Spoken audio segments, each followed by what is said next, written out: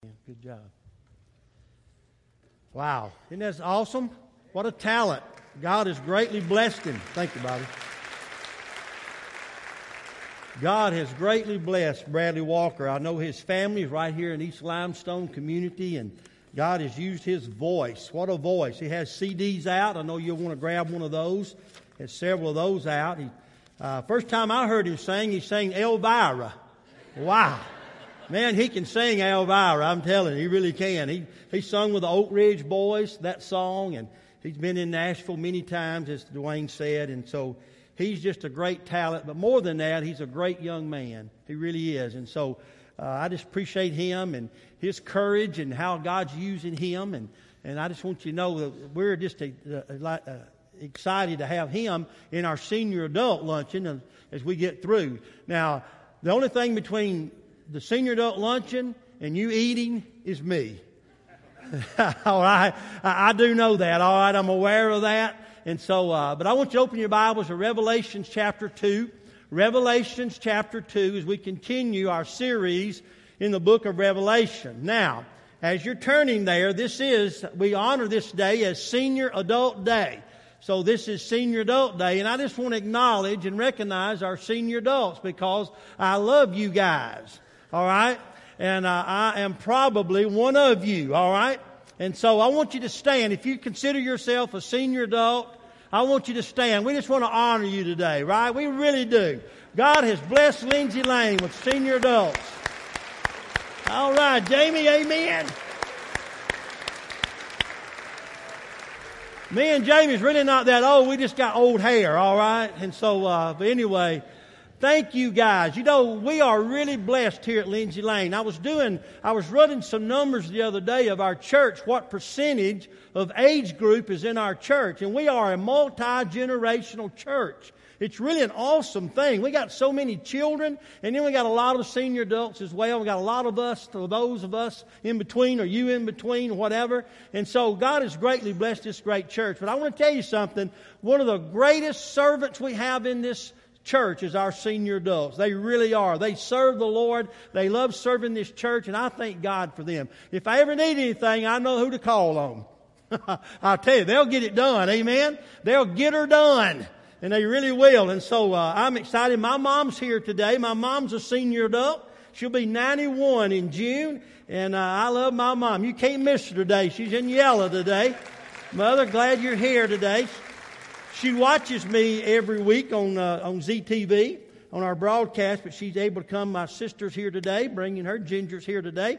And so we're glad to have you. And I'm glad to have you today and all of you senior adults. Now, you know that I have ADD, or AADD, whatever that is. I got it, all right? But I've discovered something now that I am a senior adult. I've discovered something. I have AAADD, which is Age-Activated Attention Deficit Disorder. I have it. Now, I want to prove it to you because this is kind of what happened to me the other day. I decided to water my garden. As I turned on the hose in the driveway, I looked over at my car and decided that it needed washing. As I started toward the garage, I noticed the mail on the porch table that I brought up from the mailbox earlier that day. As I decided to go to the mail before I washed the car, I laid my car keys on the table, put the junk mail in the garbage can under the table, and noticed that the can was now full. So I decided to put the bills back on the table and take out the garbage first. But then I think, since I'm going near the mailbox, when I take out the garbage anyway, I may as well pay the bills first. I take my checkbook off the table and see that there is only one check left. My extra checks are in my desk in my study, so I go inside the house to my desk where I find a can of Pepsi that I've been drinking. I'm going to look for my checks, but first I need to put the Pepsi aside so I won't accidentally knock it over. The Pepsi's getting warm, and I decide to put it in the refrigerator to keep it cold. As I head toward the kitchen with my Pepsi, a vase of flowers on the counter catches my eyes that need watering. I put the Pepsi on the counter, discover my reading glasses that I've been searching for all morning long. I decided I better put them back on my desk, but first I'm going to water those flowers. I set the glasses back down on the counter, fill a container with water, and suddenly spot the TV remote. Someone left it on the kitchen table. I realized that tonight when I go to watch TV, I'll be looking for the remote. So I won't remember that it's on the kitchen table, so I decide to put it back in the den where it belongs. But first, I've got to water these flowers. I put some water in the flowers, but quite a bit of it spills on the floor, so I set the remote back on the table, get some towels, and wipe up the spill. Then I head down the hall, trying to remember what I was planning to do. At the end of the day, the car isn't washed, the bills aren't paid, there's a warm can of Pepsi sitting on the counter, the flowers don't have enough water, there is still only one check in my checkbook, I can't find the remote, I can't find my glasses, and I don't remember what I did with the car keys. Then I try to figure out why nothing got done today. I'm really baffled because I knew that I've been busy all day long and I am really tired. Amen. That's just the way it goes. There were two elderly, senior adult gentlemen at a retirement center. They were sitting on a bench under a tree when one of them turned to the other one and said, "Hey, Slim, I'm 83 years old now, and I'm just full of aches and pains. I have pain all the time, and I know you're about my age. How do you feel, Slim?" Slim looked at him and said, "You know what? I feel just like a newborn baby." He said, "What? You really feel like a baby?" He said, "I sure do. I have no hair, no teeth, and I think I just wet my pants." Amen. I love being a senior adult. I love it. It's awesome. Don't laugh. All right. But I am so proud of our senior adults. I'm looking forward to our luncheon. Bradley will be over there. Bradley Walker will be over there with us. And we're just glad to have him. Bradley, thank you so much for you and your family. I love your family. And I love you, brother. I want to speak today. You know, we've been talking in Revelations, and I'm really excited about this study. A lot of you have been telling me how excited you are about it as well. And I'm looking at the challenge of going through it together over the next several years or whenever. All right? And so today we're going to look at two more churches. Now, last Sunday we finished chapter 1 and got into chapter 2. We looked at the church of Ephesus. And you remember, as God is examining and God is evaluating these 7 churches in Revelations. And so last week we looked at the church of Ephesus and found out that one thing that God had against them, he said, was that they had left their first love. And so as we examine these churches, I want you to think about your church. And by the way, you know who your church is? It's you. Amen? You are the church. I am the church. We are the church. So if we examine the church, let's look at ourselves. Let's look at Lindsay Lane. And let's examine our church and see how, maybe what God would say about Lindsay Lane. What would be His commendations to us, and then what maybe would be the condemnation that He might have against Lindsay Lane. And so as we look at these two churches today, we're going to look at two of them today, Smyrna and Pergamos. We're going to look at these next two churches in Revelation chapter 2. And so as we continue this study. Now today, as we look at Smyrna first, the crown church. The crown church. So let's look in verse number 8, chapter 2, verse 8. "And to the angel of the church of Smyrna write, These things says the first and the last, who was dead and came to life." That would be the Lord Jesus Christ. Now, remember, the angel of the church, he's writing to the messenger of the church. And a lot of theologians believe, a lot of scholars believe that this is the pastor of the church that God gives to the church. The messenger or the angel there at Smyrna. Now, Smyrna is the modern day Izmar. And so, Smyrna also is a birthplace of Homer, the poet.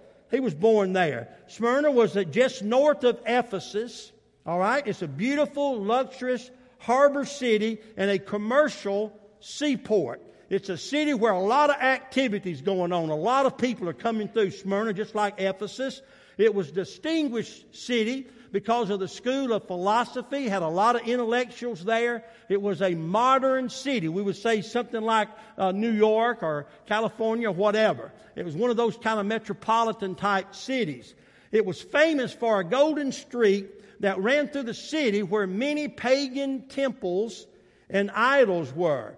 Now listen to this. Smyrna was the center of Caesar worship of Asia. Now Caesar being the emperor of Rome, and so they had a lot of idols and a lot of temples there. And as you picture Smyrna, it was a picture of worship of Caesar. The emperor had a lot of idols and a lot of temples there that did that. Now, it was also known as the persecuted church. And we're going to talk about this some today. Smyrna was known as the persecuted church. The name Smyrna means bitter, where we get the word mirth from. And so it was a persecuted church because it was persecuted. Can you imagine having a church in that type of setting, a church in that type of city where everybody was mostly worshiping Caesar, had all these idols and all these temples? And then there was the church right there. And so they persecuted the church because they refused to bow down to Caesar. They refused to bow down and worship Caesar. So they became persecuted. They refused to recite Caesar Kyrios, which means Caesar is Lord. And so because of that, they were persecuted by Rome. And so as we look in John's writing, the book of Revelation, John was writing during a period of a monarchy or emperor worshiping. They worshiped Caesar. And all through this time, as we see some of the New Testament writings, they worshiped these emperors. It was during the surge of the Roman Empire. Now, when we get over into Revelations, it's very significant that you understand we're going to be talking about this Roman Empire, the rule of the Roman Empire. And so we see a picture of it here in Smyrna and also in Ephesus and Pergamos as well, how they worship Caesar. And so they persecuted the Christians. And I'm not talking about just persecuting. I'm talking about torture, despicable acts of criminal, horrific acts that they performed. Caesar and Herod and Nero, Domitian, and all of these emperors and all of these rulers, they made sport of persecuting Christians. And so as we look at this and we get into this, I want you to understand that even the pastor there, Polycarp, was the pastor there, the historians say. Even he was persecuted, the pastor. Matter of fact, historians tell us that Polycarp was martyred this way. He was burned at the stake in the arena for sport. They took him and put him in the amphitheater arena. We've seen movies about these type of things, and they burned him at the stake in front of all the people for sport. And so this is what we're talking about. And they did this to many, many Christians. And so we think today, as we live here in the great USA, we're foreign to a lot of persecution here. We don't understand this type of persecution.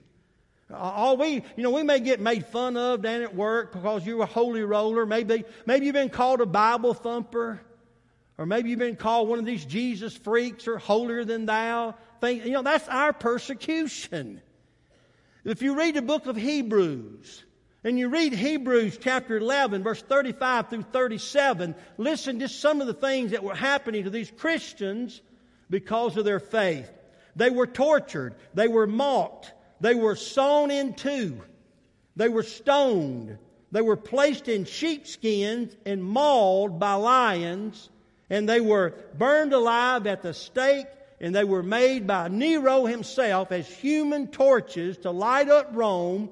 As they put them on a torch, they would put oil on them and burn them alive for human torches. These are some of the things that they were going through as John writes the book of Revelation. He's writing during this period of emperor rule and persecution of the church. And so we see things today. Even though that we're not persecuted in America, we see around the world where there's a lot of persecution. We've been watching ISIS and how they persecute Christians.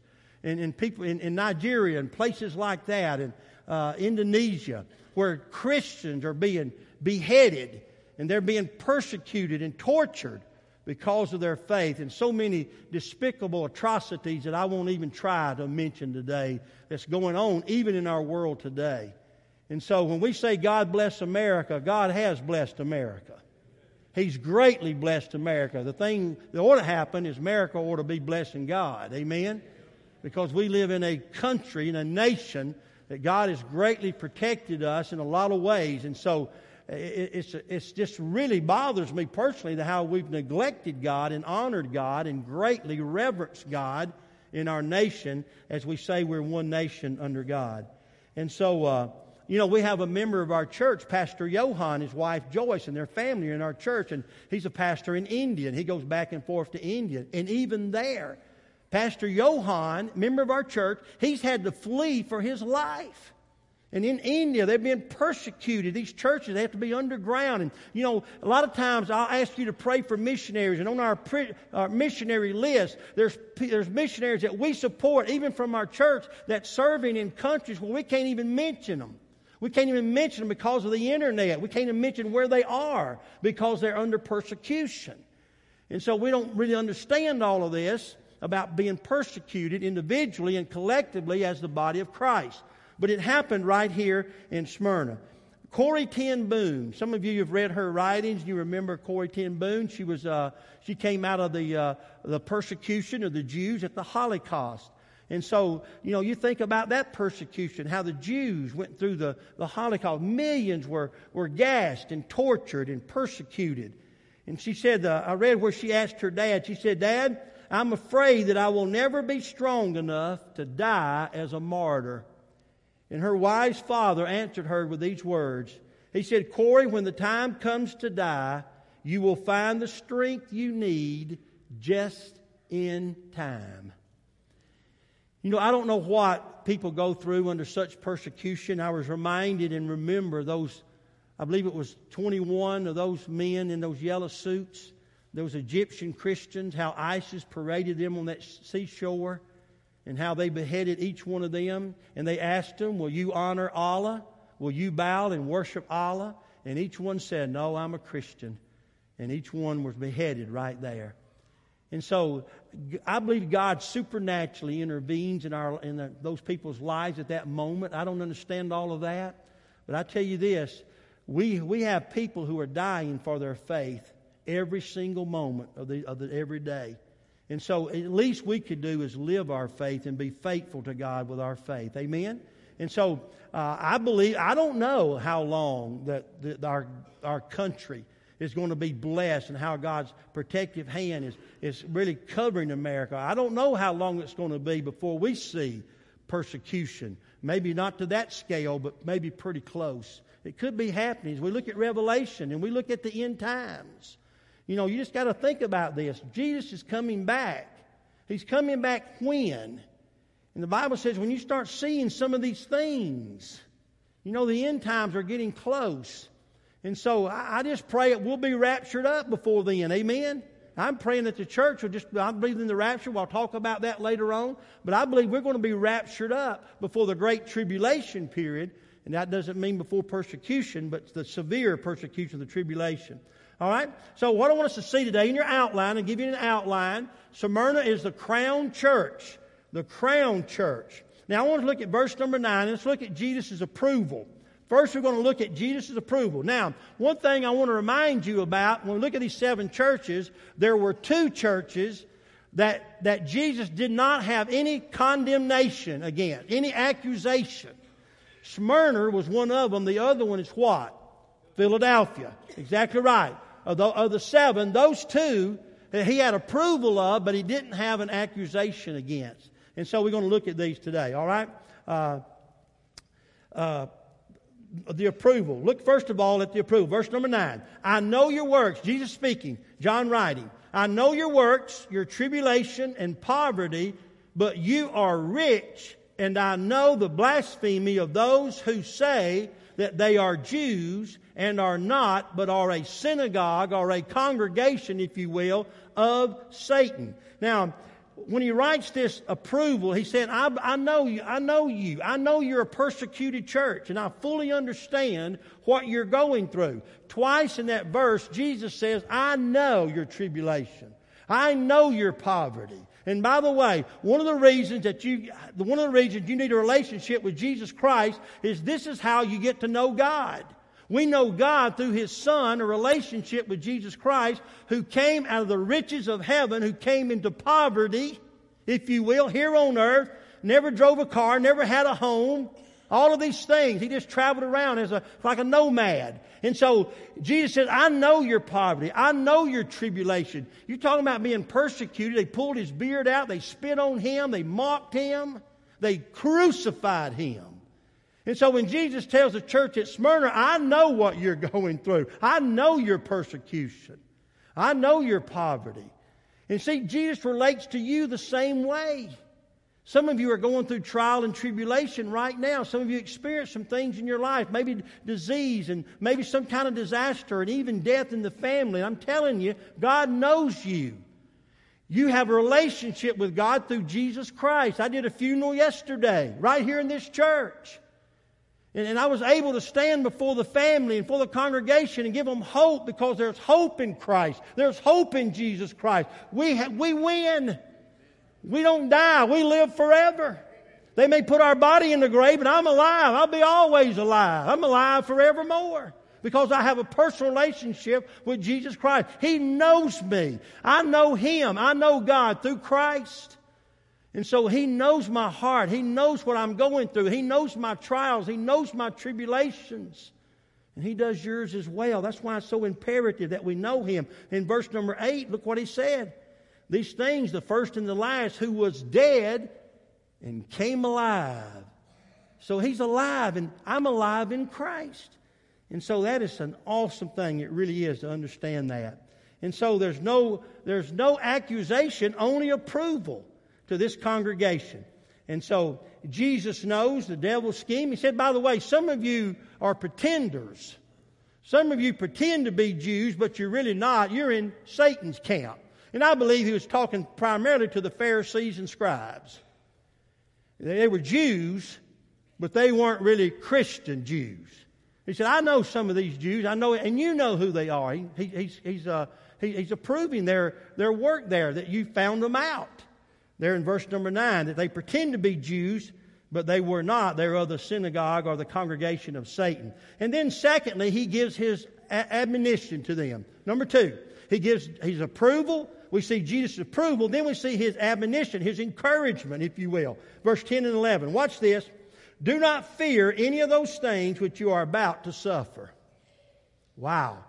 Jesus says, don't fear those things. Don't be afraid of the things you're about to suffer. Indeed, the devil is about to throw some of you in prison that you may be tested, and that you will have tribulation 10 days. Be faithful unto death, and I will give you the crown of life. That's why they're called the Crown Church. Jesus said, I'll give you the crown of life. And in verse 11, he who has an ear, let him hear what the Spirit, the Holy Spirit, says to the churches. He who overcomes shall not be hurt by the second death.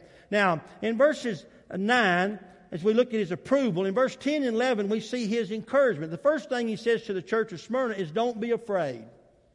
Don't be afraid. I know what you're going through. I know your trials and I know your tribulations. And so He says, you're about to suffer some things.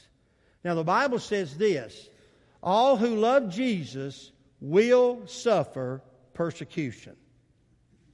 Did you get that?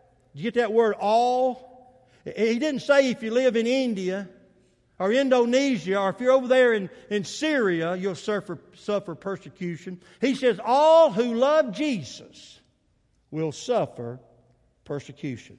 Why is that?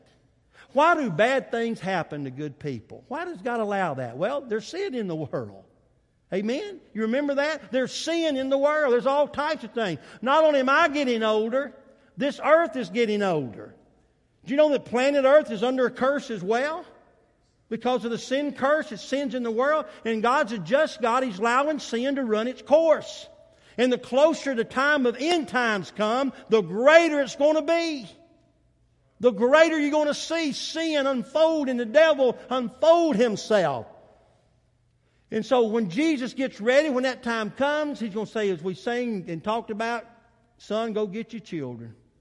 And we're going to be raptured out of here. The church is. But until then, we're going to suffer persecution. They're going to call you a Jesus freak. People at school are going to call you a holy roller. They're going to call you a Bible thumper at work. They're going to make fun of you. Just watch don't watch them. Are these comedians, late night comedians, just make fun of Jesus? There's movies coming out now that's blaspheming Jesus. And you say, I thought I'd never live to see that. It's going to get worse. Because sin is running its course. The devil's under judgment. So is the world. And God's allowing everything to play out. That's why you need to get saved. That's why you need to be saved and be in Jesus' camp. Because one day, He's going to separate the sheep from the goats. And I'm promising you that day's coming.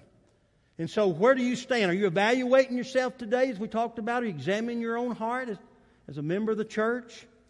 And so that's what Jesus is doing here. He said, don't be afraid. Your tribulation, it won't be long, by the way, because I'm telling you, it's winding down. I believe that. And in the 10 days is significant of a brief time. That same phrase, 10 days, is used in Genesis 24:55 and Acts 25:6. When he's talking about a brief period of time, he uses that 10 days. In 10 days. In other words, briefly, soon. And so their reward, though, He gives them a reward. What is it? The crown of life. The crown of life. Listen to what he says in James. Listen to this passage of Scripture. I'll read it to you. James chapter 1, verse 12. Look what he says. Blessed is the man who endures temptation. Remember he said you're going to be tested? Did you know that God tests us or allows us to go through tests at times? Our faith is tested. He says, listen, blessed is the man who endures temptation, for when he has been approved, he will receive the crown of life, which the Lord has promised to those who love Him. He promised that to this church. This church at Smyrna was a crown church. He promised them the crown of life because they were faithful unto death, even under persecution. And He says, you will receive the crown of life. Now here's a truth in your outline. Watch this. Because they had trusted Jesus, when their faith was tested, they were overcomers. They had the victor's crown in the race of faith. They were overcomers. I'm going to talk about this as I conclude this message today, what that means. All 7 churches, he said, he who has the ear, let him hear what the Spirit says to the church. And then he goes into every church, he mentions overcoming. Because he's the overcomer. And I'm an overcomer. And you're an overcomer because Christ is an overcomer. Now don't miss what he says in verse number 11. Watch this. He says, he who has an ear, let him hear what the Spirit says to the churches. He who overcomes, and by the way, the only way you're going to overcome is through Christ. He's overcome the grave and He's overcome the death. That's when we die, we can have a celebration service that say, hey, my mom, my dad, or whoever was a Christian, they're alive today. They've overcome death. They've overcome the grave. Why? Because Jesus did. I am in Christ. He is in me. He's overcome it. And as a Christian in Christ, I overcome. That's what he says there. Ye shall overcome, and he shall not be hurt by the second death. Now, he told you that they will kill you. Look what he says in verse number 11. They will put you in prison. They'll throw you in prison. Some of you, you're going to be tested. You're going to be killed, all of those things. But listen to this. Jesus said this in Matthew. Don't worry about those who can kill the body. Worry about those who can kill the soul, or Christ. In other words, you may die here today, or you may die out there having a heart attack or having an accident, whatever. He said, don't worry about those that can kill the body. You need to be worried about your soul that lives forever. Right? And I know we put a lot of emphasis on our physical bodies. And we should. We should keep them in shape. This is our temple. But listen to this. One day this temple is going to die. It's wearing out. Amen? I mean, just look at some of us. Look at my hair. I used to have black hair. I used to be a hunk. All right, I'm just kidding. I'm kidding. I would say that. I'm kidding, all right, but I look better than I do now. And I'm telling you, even our very nature shows us that we're wearing out, right? So my body's wearing out. Yours is too. But I'm stronger than ever inside. My spirit, which lives forever, that's why we put the body back in the grave. My spirit lives forever. So I'm not worried about those that can kill me, my body. My concern is Christ and my relationship with Him and my soul which lives forever. And so how is your spiritual life doing? Amen?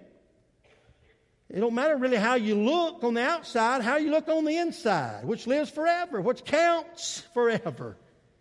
And so he gives us that advice. Now, the last part of verse number 11, let me just walk you through this just for a moment. This is very important. What does he mean by the second death? You ever thought about that?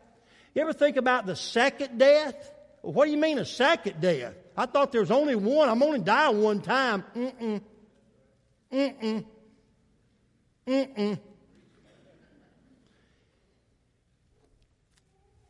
If you're not a Christian, listen to me now. If you're not a Christian, you're going to die twice, but you're really not going to die.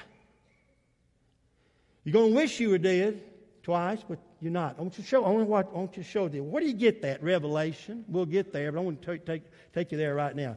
Look in chapter 20 of Revelation.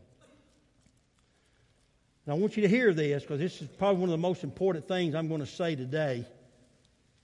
I want you to watch this scripture, Revelation chapter 20. Now, he's telling the church at Smyrna, he says, listen, you're a great church. I don't find any accusation. I'm not pointing out anything against you. I'm approving you. But I'm going to tell you something. This church is not going to have to go, or these people are not going to have to go through the second death as Christians. Now, what does he mean by that? Now, look in Revelation chapter 20, verse 6.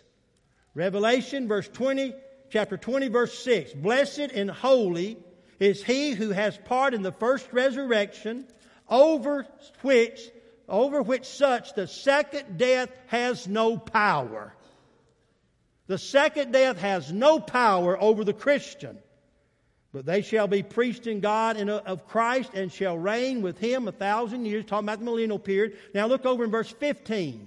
Revelation chapter 20, verse 15. And anyone not found written in the book of life was cast into the lake of fire. Now look verse 14 above that. Death and Hades, that would be the grave, if you will, the abyss. Death and Hades were cast into the lake of fire. That would be hell. This is the second death. He mentioned that over in verse number 11. He says, he who overcomes shall not be hurt by the second death. And here in verse 14, death and Hades were cast into hell. This is the second death. And look in chapter 21 of Revelation in verse number 8. Watch it. Don't miss it. Revelation 21 verse 8. But the cowardly, that's those who are afraid to get saved or just afraid. I just can't do it. Listen to this. The cowardly, the unbelieving, the abominable, the murderers, sexual immoral, sorcerers, idolaters, and all liars shall have their part in the lake of fire, which burns with fire and brimstone, which is the second death. In other words, hell is the second death. Now, those who go to hell will not be annihilated. They won't go to hell and, well, I'm dead, I don't feel anything. You're going to be feeling all your forever and ever and ever and ever. You won't never die. And see, I'm just trying to help you here to understand the Bible says it's true. There is a place called hell. There is a place called heaven. Heaven's for those who believe in Jesus Christ, put their faith and trust in Him, and hell is for those who don't. It's the second death. But if you're a Christian, you will not go through that second death. Now listen to this. Here it is in your outline. You need to fill it in and think about it. Those who are born twice will die only once. But those who are only born once will die twice. Now get a hold of that. If you've been born twice, you're only going to die once. But if you've only been born once, you're going to die twice.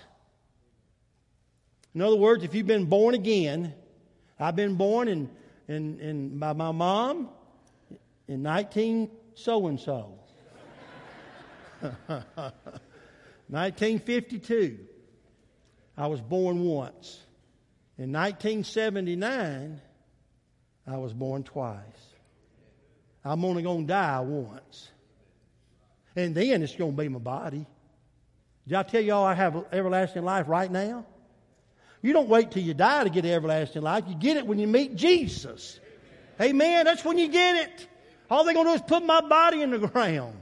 So I'm only going to die once. But listen to this. If you've only been born physically and you've never been born again of Jesus, you're going to die when they put your body in the ground into resurrection. You're going to stand before the great white throne of God, and you're going to be sentenced to your second death forever and ever and ever in a lake of fire and brimstone.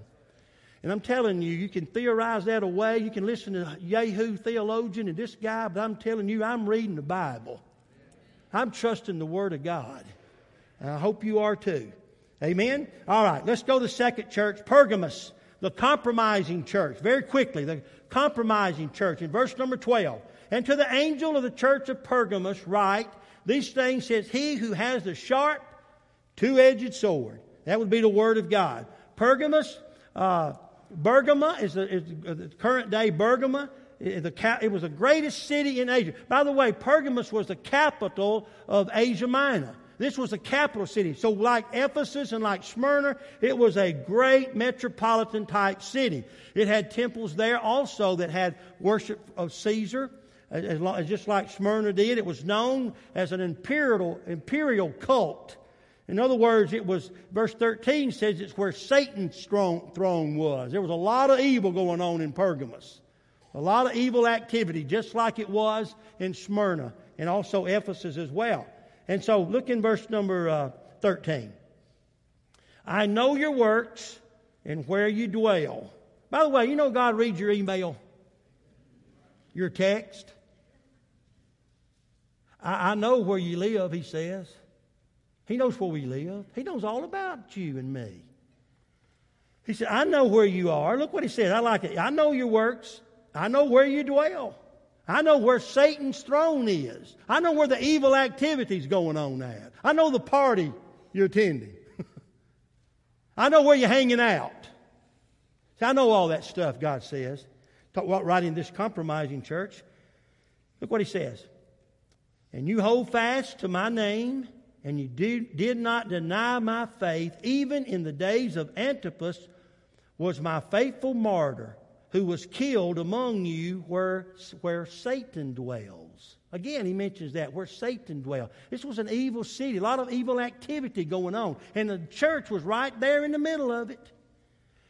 It would kind of like be somewhat, I don't know if you agree with this, but somewhat like having a church right there in the smack dab of San Francisco. Kind of. All right? Beautiful city, been there. But there's a lot of activity going on right there, right? And so the church had a challenge. And Pergamos, he said, hey, this is approval. I'm giving you this approval. Verse 13. You're doing a great job. Man, your faith has been tested. Look what he says. Your works, I know where you live.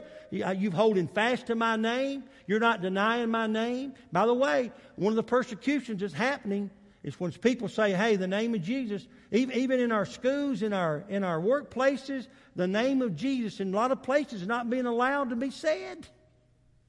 He said, you didn't deny my name. You didn't deny my name. And so he's given them an approval.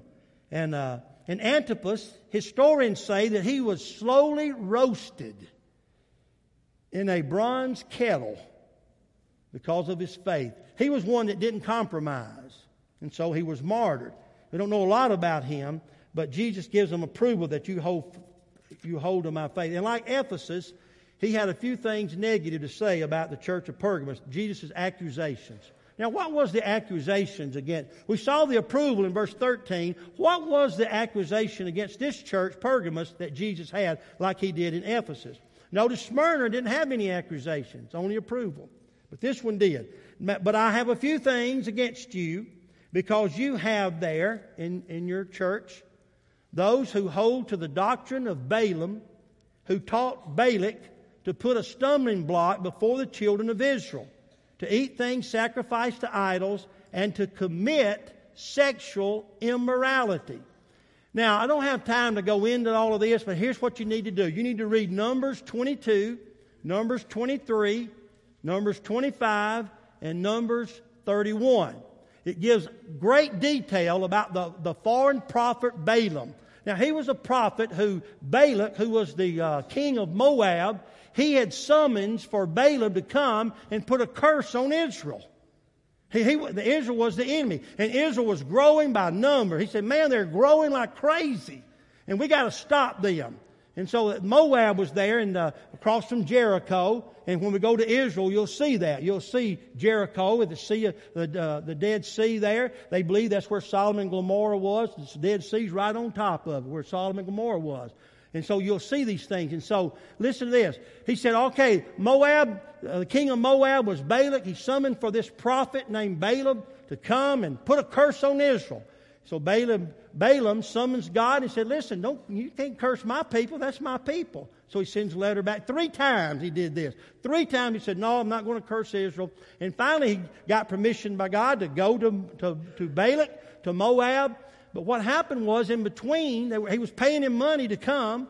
And what happened was in chapter 25, verse 9, and also in chapter 31, verse 16, they began to intermarry, and they began to have the Moab women, and in their temple worship, they began prostitution and other kind of sexual immorality there in the temple area. And so that's what he's speaking of here. He said they began to compromise. And what happened was they began to interact with the culture. Now we're to penetrate the culture. We're to interact with our friends in the culture that aren't Christians, but we cannot compromise to their values.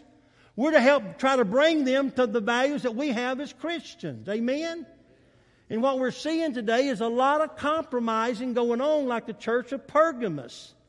And when you read about Balaam and, by the way, that was one that the donkey, Jesus stood in front of him, appeared as the angel of the Lord and talked through the donkey. God spoke through the donkey to him.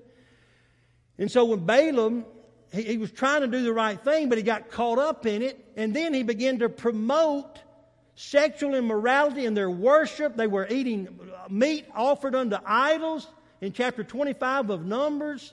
So he began to compromise.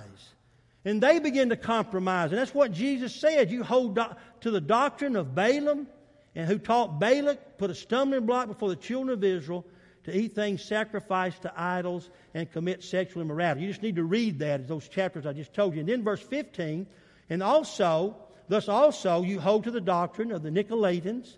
Notice that. The Nicolaitans, we talked about that in Ephesus. He had the same accusation against Ephesus last week because they were holding to and that Nicolaitan is simply those who want to rule the people. And so he's saying, you're letting people come into your church who are ruling you and who are compromising you to the things of God. And so we got to be careful. You got to be careful when you're looking at the church, or maybe when you're seeking a church. What are they teaching here? What's their doctrine? What do they believe about the Bible? Well, I just really love the music. Man, it's awesome. That's great. But what are they teaching? What are they teaching from the Bible? What's the Word of God saying? And so even today we see a lot of compromising, and sometimes you can't tell the church from the culture. And when we got to penetrate the culture with the Word of God, and I'm telling you, we're going to receive persecution from that when you start doing that. When you start holding a standard, when you start living up to a standard, people out there are not going to like it. They are not going to like it. Like GQ magazine I talked about last week, or Wednesday night. Should have been here Wednesday night. You would have heard that GQ magazine. But I talked about that. You know what they're trying to do. They said the Bible is one of the 20th books you should never read. That's what they said. They came out with a poll. Bible's number 12, one of the books you should not read. Why is that? Why wouldn't you want to read the Bible? Because it cramps my lifestyle. The Bible says, no, you shouldn't be doing it, and I like to do it. So I'm going to find me another church that likes to do what I like to do. Pergamos. They began to compromise the Word of God. And thus Jesus had an accusation against them. Oh, you're doing some good stuff in here. You really are. I commend you on that. But I'm telling you, you're compromising your values, and you allow this sexual immorality come in and all of this other stuff. And Jesus holds their hand to it, and He does with us as well. And so, Again, they were just compromising. And so how does all of this apply to us? How does this, we have false teachers. We've heard that last week. We talked about false prophets and all of that in our land today. We've heard about that. Antipas was one that didn't compromise, and they killed him. They martyred him in the arena once again. And so when we compromise our beliefs and our values and our standard, like things like, well, everybody's doing it. Who am I hurting? What am I hurting? It's the 21st century. You ever heard that? The Bible needs to catch up with the 21st century. Somebody said that the other day. Oh, it's not so bad. Y'all just a bunch of phobics. Things like that. And so you got to be aware of that. By the way, it's why in our new members class, Brother Randy and I teach our new members class. Everybody that joins our church, we want them to come to the new members class. Why is that? Why would we do that? I know some of you wondered that. Well, why we have a new members class? I'm going to tell you why. When people join the church, they need to know what they're joining. And Brother Randy talks about our ministries, all of that. You know what I teach them? Here's what we believe. I want you to know when you join this church, here's our doctrine. Here's what we're going to be teaching here at Lindsay Lane Baptist Church. And that way be no surprises. Like we believe in once saved, always saved here. We believe in eternal security. Well, I don't have a problem with that. Well, if you can come and don't cause any dissension, join in. But if you've got a problem with it, this may not be the church for you. Amen?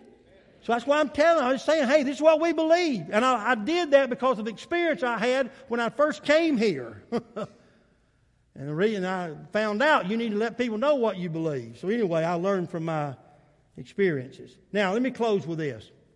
I want you to look there in verse number 12 and verse 16. Verse number 12. Back up to verse number 12. I believe it's number 12. Talks about the Word of God going out of the mouth. He who overcomes the pillar.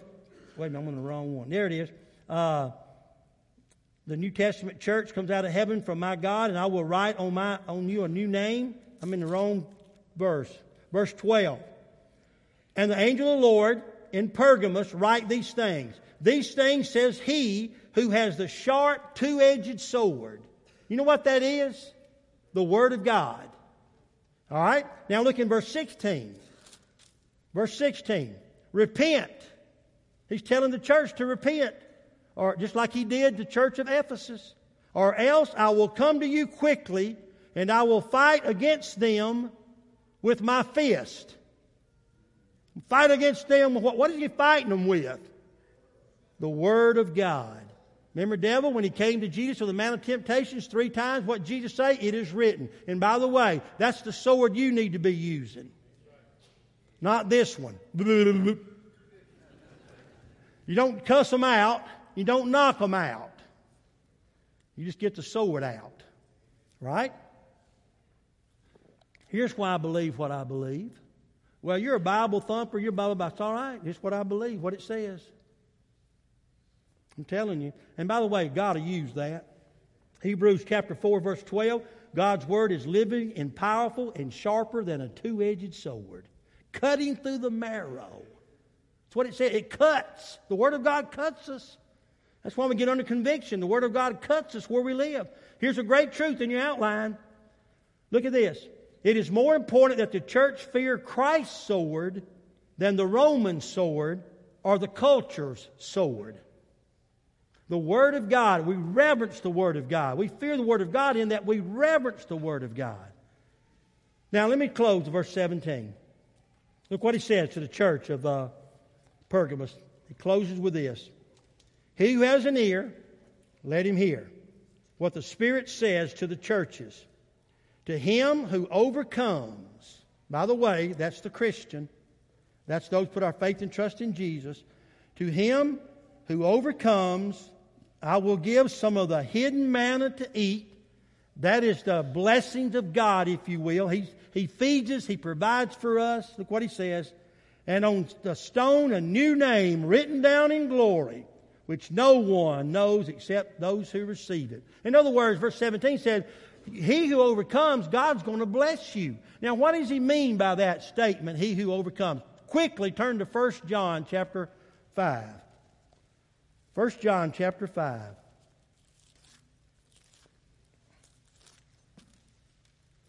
Just turn back a few pages, go to your left, 1 John chapter 5. Look what it says. It's on the screen. 1 John chapter 5, look in verse 4. 1 John 5, 4. For whatever is born of God overcomes the world. Did you hear that? Whatever is born again, second birth, whatever is born of God overcomes the world. And this is the victory that has overcome the world. Our faith. Not our great military defense. Not our intellectual technologies. That's not what's going to overcome the world. What's going to overcome the world? Those who have their faith in Jesus Christ. The victory has overcome the world, which is our faith. And look in verse 5. Who is he who overcomes the world? But he who believes that Jesus is the Son of God. Now, a lot of you are saying this, Pastor, I love Revelations. I just can't wait till you get in Revelations. I can't wait till the end time, hear all about it. Well, what I just told you is probably going to be the most profound thing you heard in this whole study of Revelations. I know we're eager about the unknown, but I'm telling you about the known right now. If you're not a Christian, you don't have to wait till the end times. It could happen right now as you leave this service. If you die today without Christ, the end time has come for you. And you're going to experience the second death I just read to you in Revelation chapter 20. Now, the good news is 1 John 5 and 4, he who overcomes has victory in Jesus because our faith in Christ has overcome the world. And therefore, when you die, your pastor or whoever the pastor is can have confidence in knowing as your fruit, as your relationship, your profession of faith, that you have eternal life through Christ Jesus our Lord. If you don't have that eternal life, you need to get that right now. And the way you get it is accepting Christ as your personal Savior. If you've never had a time in your life that you said, Jesus, come into my life and change my heart, change my life, change me, Lord, save me. I want eternal life in you, and I want to live for you. I want to obey you. I want to walk with you. You say, well, I just can't do that. You sure can't. But He can. See, that's the key. When He gets in you, He lives His life through you. You get off the throne. And now Jesus is on the throne. And you don't even know that until you accept Him by faith. I can tell you all day long that's going to happen. But until you receive Him by faith, you'll never know it. That's why you live by faith. So you're trying to figure God out. You're trying to figure this salvation thing out. You can't. Brother Eric and I witnessed to a guy who was a rocket scientist at the Arsenal. You're talking about Italy. I couldn't even understand what he said half the time. And we tried to witness to him, and he kept saying, I can't figure it out. I can't figure it out. I mean, he knew he was lost. He said, I can't figure it out. I've been trying. Brother Eric talked to him, I talked to him, and one day I just sent him a card and put a little plan of salvation in that card. And he called and said, listen, I understand. He got radically saved. It was just a simplicity of the gospel that we make so complicated and so hard to figure out that God said, whoever believes in my Son, I'll give you eternal life. By faith and live it for me, I'll take care of you. Father, help us right now to come to Jesus. Speak to our hearts. Lord, I pray for those who are lost. They don't know if they have a relationship with you, or maybe they do know, and they've never received Christ. I pray today would be their day of salvation. Thank you, Lord, that in Christ we've overcome. We've overcome the world. We've overcome this world that we're going to be leaving one day. And so, Father, we have eternal life through Christ Jesus our Lord. We thank you for that blessing and the promise that we have that you've given us. In Jesus' name, I pray. Draw us to you now, Lord, as we sing. I pray for those who need to come. Some want to join this church. I pray they would come today. Some want to pray at the altar. I pray they would come as well. And we pray it in Jesus' name. Amen. Would you stand with us? God speaks to your heart. I encourage you to come. Don't delay. First step. So right now, why don't you come? As we sing, you come. Giving you my heart and all that is within. I lay it all Come on, God's speaking to your heart. You come on. For the sake of you, my King, I'm giving you my dreams. I'm laying down my rights. I'm giving up my pride for the promise of new life. Whatever your desire, whatever your need, we're here to help you. I surrender. That's what it's going to take. Just surrender.